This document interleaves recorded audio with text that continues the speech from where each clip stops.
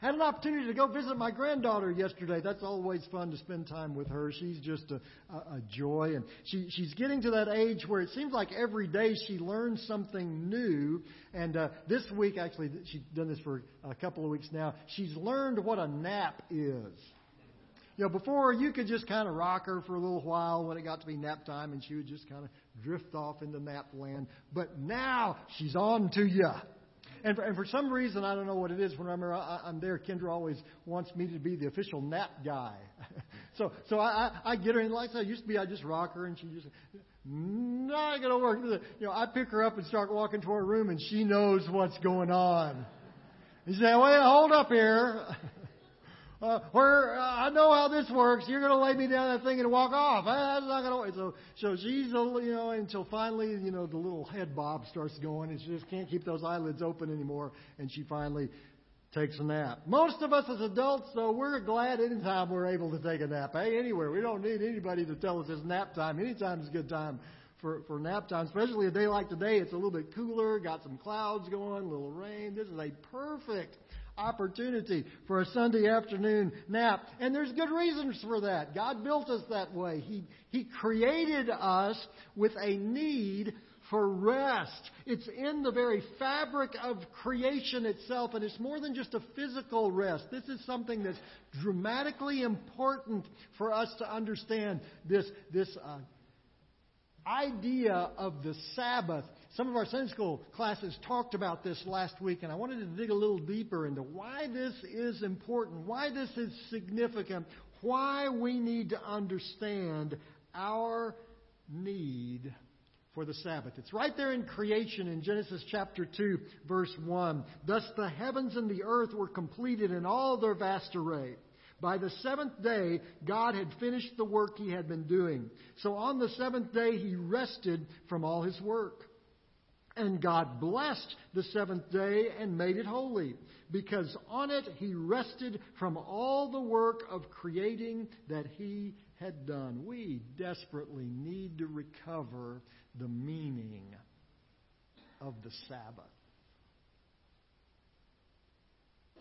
In the Gospel of Mark, Jesus was confronted by some of the religious leaders of His day. They accused Him of having a misinterpretation of the Sabbath. And this is how He responded to them. In Mark chapter 2, verse 27, He said, "The Sabbath was made for man, not man for the Sabbath.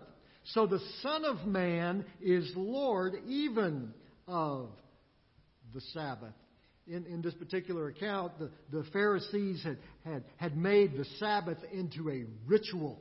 They had a long list of rules and regulations that everyone had to follow in order to properly obey the Sabbath commandment.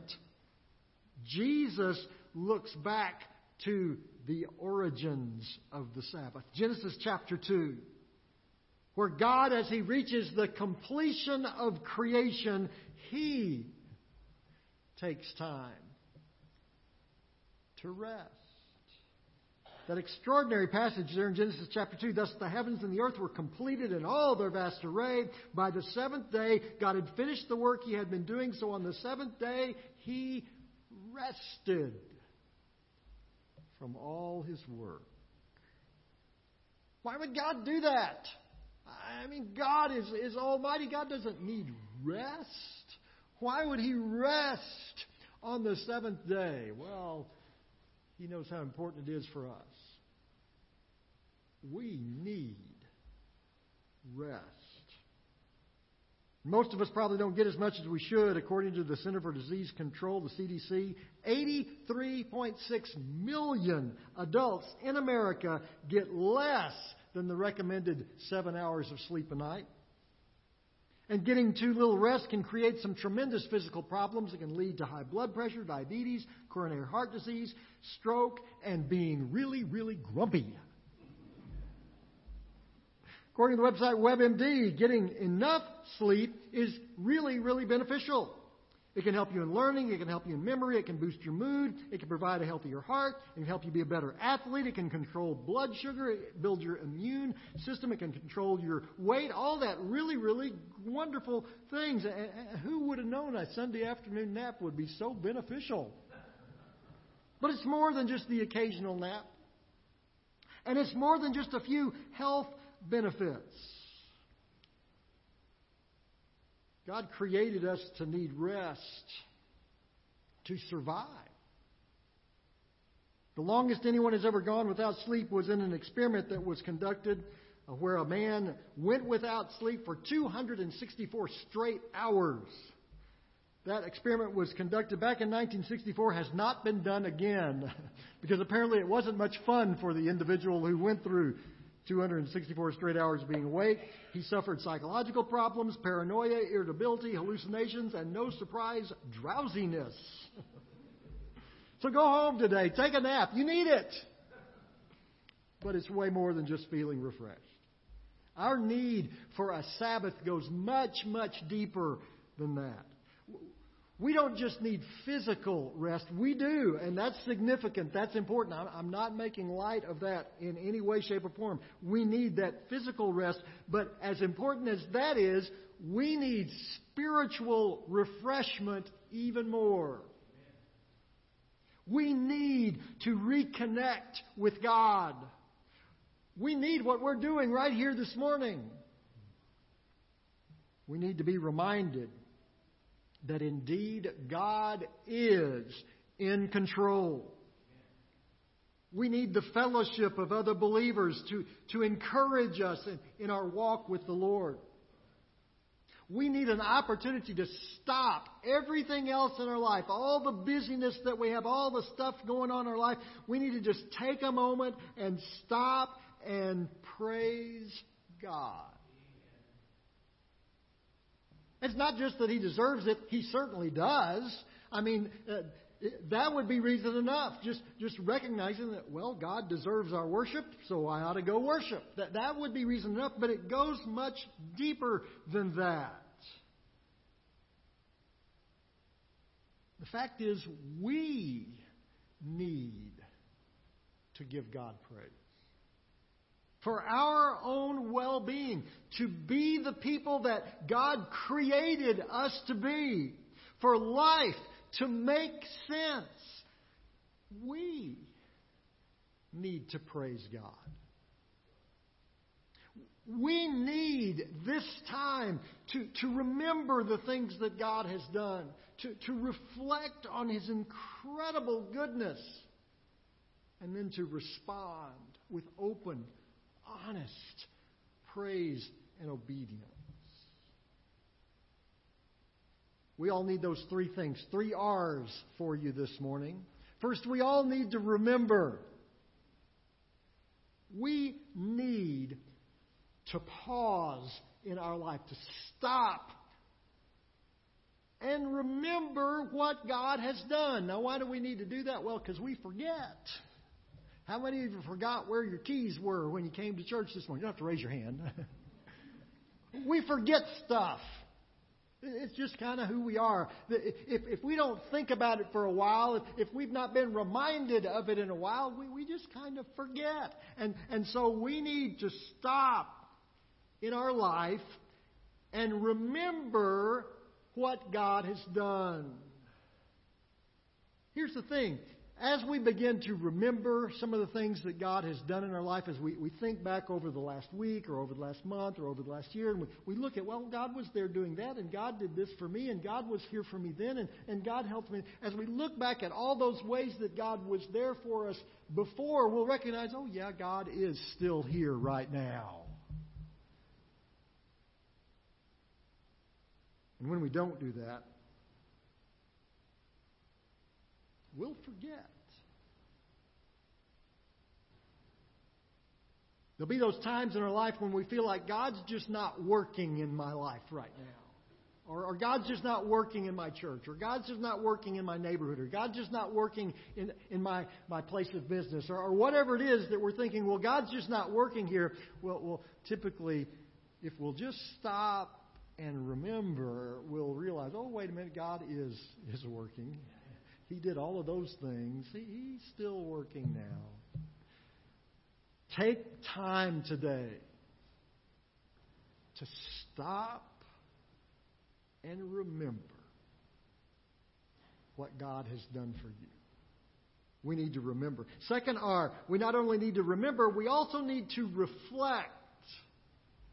We need to regularly take time to reflect on God's goodness. It's important that we remember the things that God has done in our life. That's essential. I wouldn't have mentioned it a minute ago if it wasn't. That's really important. But we need to take that one step further. We need to think about, why did God do those things in my life? God answers our prayers. He protects us. He watches over us. He takes care of us for one reason. Because He loves you. Now, we say that a lot. If you've grown up in church like I have, you've heard that all your life. That was one of the first things that I learned when I was in my very first Sunday school class. God loves you. They gave us the little bookmarker that we colored on with our Crayola that had the little picture of Jesus with the children at the bottom. You probably colored on that same bookmark sometime in your life. And on it was printed those words, God loves you. All of those wonderful things that God has done for you, as you remember all those ways that God has been there for you in the past, as you start to recall to your mind all those things that God has done, take a moment and reflect on this one truth. God did all of that because He loves you. Because He loves you. We need to remember the things that God has done. We need to reflect on why God has done those things. And then finally, we need to respond. You remember the story? 10 lepers come to Jesus. They're suffering from an incurable disease in their day. There was nobody that could give them any help. The only thing they were told was, get out of here. You can't be here anymore. That's what happened to lepers. They were forced to live out in the country because nobody would let them live next door to them. And they come to Jesus, begging for mercy. And He healed them.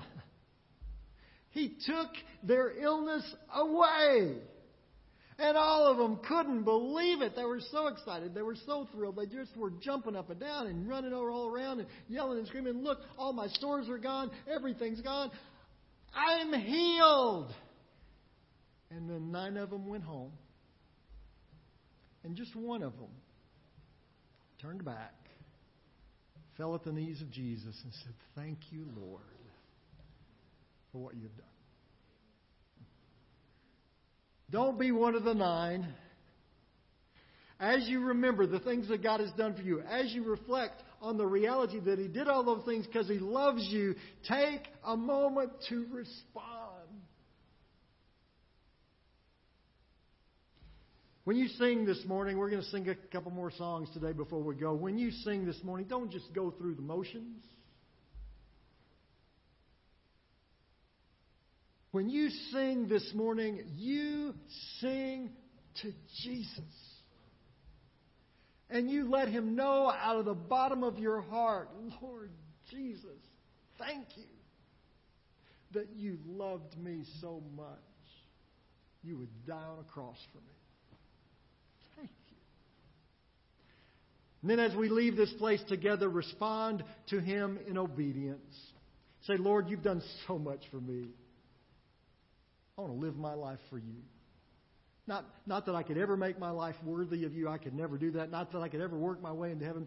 You've already taken care of that by what you did for me on the cross. But Lord, I want to live my life for you. Respond to what God has done for you. That's why we need the Sabbath. Don't ever fool yourself into thinking that you don't. We desperately need a time to remember, to reflect, and to respond. So what are some concrete ways we can do that? Well, one of them you already did this morning. You came here to worship the Lord together with your fellow believers.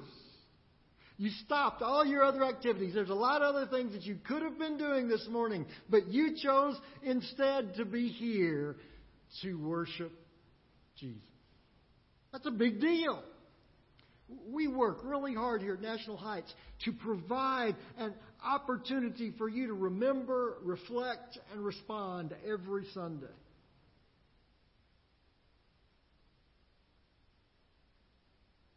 In our small groups, in our Sunday school classes, our life groups, we try to do the same thing. We try to offer opportunities for you to remember, reflect, and respond. Don't miss that. Realize why you're here this morning. This is a big deal. We need this. All of us do.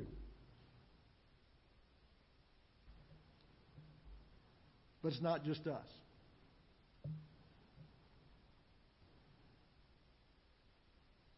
Everyone you know needs a Sabbath.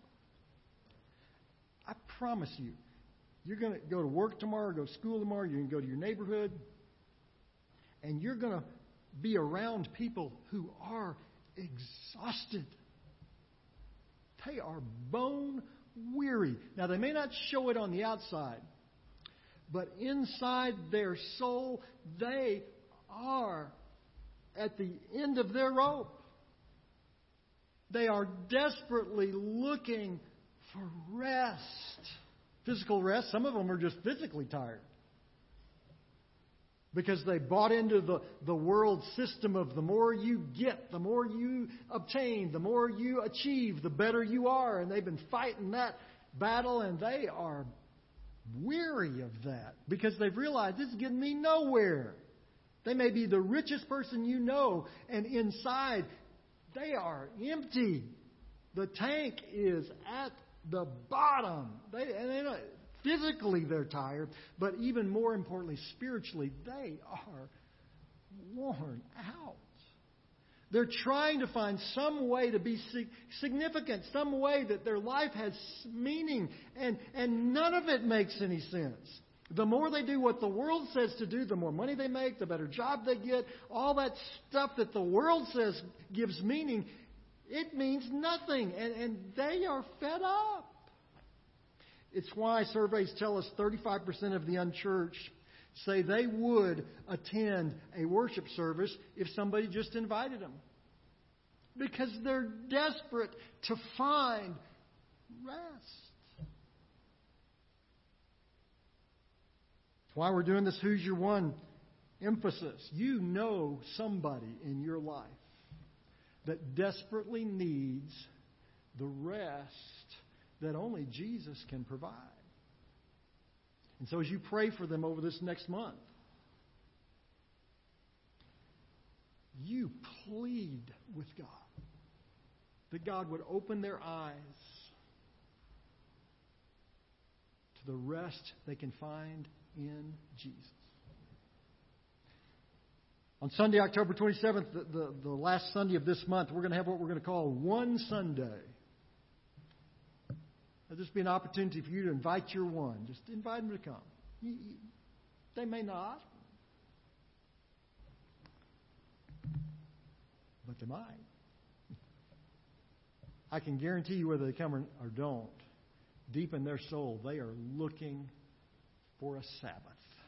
They are looking for rest. They're looking for something that will take the enormous burden they have on their heart, that they just can't carry anymore. And we know the only one who can do that is Jesus. Heavenly Father, thank you this morning that we could just take a moment to rest. And we want to do that this morning, Heavenly Father. We want to take a moment to remember the extraordinary ways you have worked in our life in days gone by. You have been there for us in amazing, marvelous, miraculous ways that we've seen your hand at work. And God, as we remember that, it reminds us that you're here working right now. And so we thank you for that. And Lord, we want to reflect on that. Don't want to just remember it for memory's sake. We want to remember it because we need to understand your love for us. If we'll just understand that, Lord, if we'll just understand how much you love us, it will allow us the freedom to serve you, to live for you in ways that we can only begin to imagine. So help us reflect on your wonderful hand at work in our life in a way that will lead us to marvel at your grace and your love. And then help us respond, Lord. Help us respond through praise.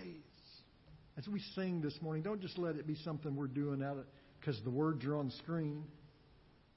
Lord, help us to truly praise you because you are deserving of our worship.